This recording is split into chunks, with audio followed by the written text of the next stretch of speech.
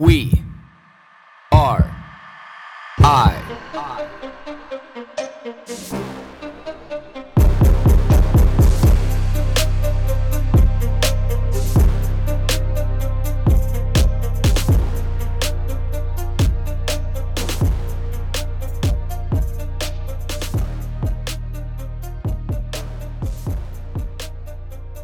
When confronted with this predicament in my life, I often get frustrated with myself, knowing that I still haven't quite mastered how to be able to handle this predicament. And this predicament is repetitively doing the same thing over and over and over again, not by my choice and not in a positive way. Say like a menial task or a complicated task that due to inefficiencies, you just keep doing the same thing over and over and over and over again to accomplish one task. So let's throw out an example. Why can't I think? Maybe this is the problem of recording one of these podcasts at 4:30 in the morning. But essentially, if you're doing a task, like a menial task, and you ask somebody like, hey, I need you to color this coloring sheet, a potato on this coloring sheet, orange. And they come back and they paint it blue. And you're like, okay. How come it's blue? They're like, oh, I thought you said you wanted it blue. It's like, no, I wanted it orange. Miscommunication, all good. And they're like, oh, okay. And you're like, you want to color this coloring sheet orange for me? Okay, great. And then they come back and it's orange, and then it kind of fades into red and yellow, or maybe red and then yellow, and in the middle it's orange. And you're like, okay. Like, how come it's like the color mix, the palette mix, and then it's turned into orange? It's like, well, I thought that's what you wanted, was to like show orange. It's like, no, I don't want to display how orange is made, combining red and yellow. I just want the whole fucking potato orange. And then I think in my mind, I'm like, oh, Blake, there's that seed. Don't get frustrated. Is it okay? Okay, no problem. You know, can you take this coloring sheet back and can you color this page orange? Yeah, no problem. Comes back. Say like an unreasonable amount of time later. Like, let's just call it 24 hours. And you have like this coloring sheet that should take 5 minutes. Let's just easily just say 24 hours. Comes back and this coloring sheet is finished, but there's a water stain, or say like a coffee cup ring stain on it. And you're like, the fuck? Say, okay, well, it's orange now, but what's with this coffee cup ring stain?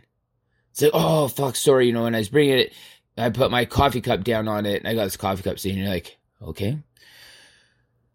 Shit happens, but you're like, what in the Christ planet do I fucking live on right now?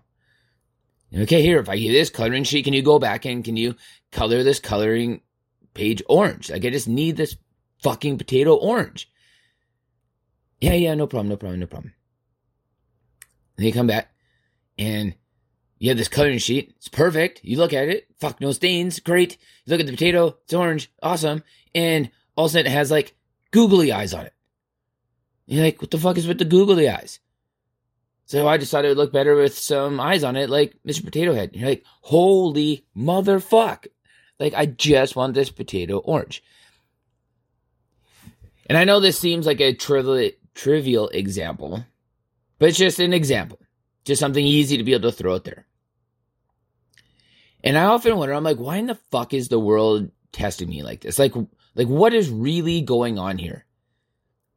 Is it the force of the world and the energy of the world and the universe being like, hey, like, can you put up with this shit? I often think in situations like this. This is the world testing me to see if I have patience for my children.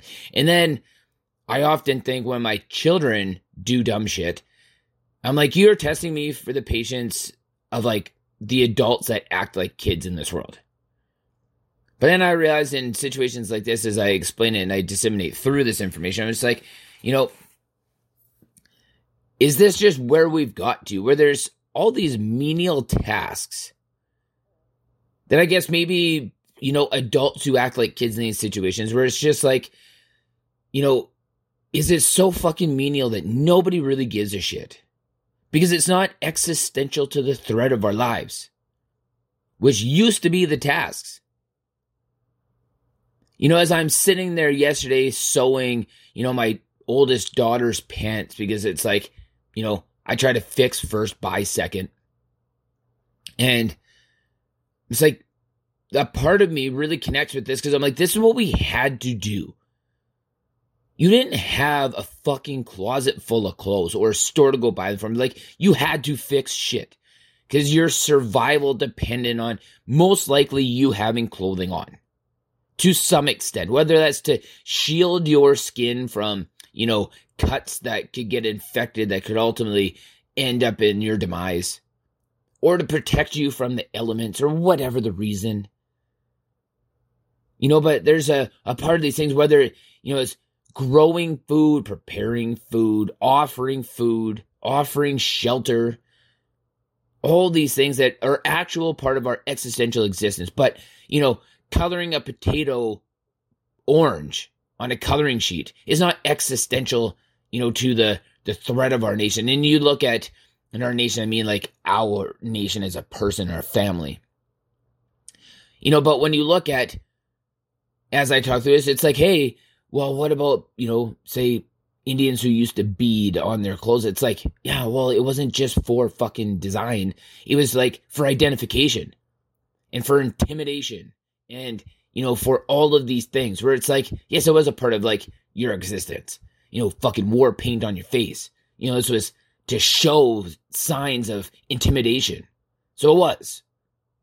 So you could die otherwise, maybe you'd intimidate somebody else or offer that little bit of fear. And it allowed you to be able to overcome that threat. So I often think, I'm like, there are a lot of these things, they're so repetitive and people don't give a fuck so much. Just because, like, it doesn't tap into any part of us that's got this primal gene. It's like, hey, you fucking have to do good at this, or the threat of your life may be a result. Maybe. And I'm absolutely sure that I'm like this in some ways. Absolutely sure. But I just come to wonder, how do you ever, like, is it possible to not let this shit get under your skin? Where, like, you have so much composure, like a fucking absurd amount of composure, where you can just constantly let the water drip off the duck's back. I don't know. I know that I do, and I increase the duration of that. But I also know there's a fucking straw. There's a straw that broke that camel's back coming. And I know it's coming. I can feel it. I see it. I see it like a fucking train on the train tracks.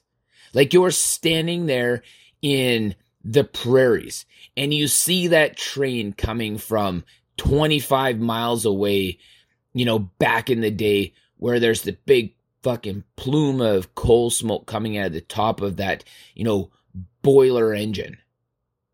And you see it, and it's coming. You can start to see it getting bigger. Then you can start to hear it. Then you can start to feel it. And it's like, if you just don't quite get out of the way, it's just going to take you down. And that's how I see this shit. So, the question for the day is, what kind of composure level do you have? Because I feel like the more that you can fine tune this, the more clarity you can offer your life, and you just always operate from a landing of peace, or if you tone that down, if you temper that down to the degree where you become emotionally numb, is that worse? That's a good question.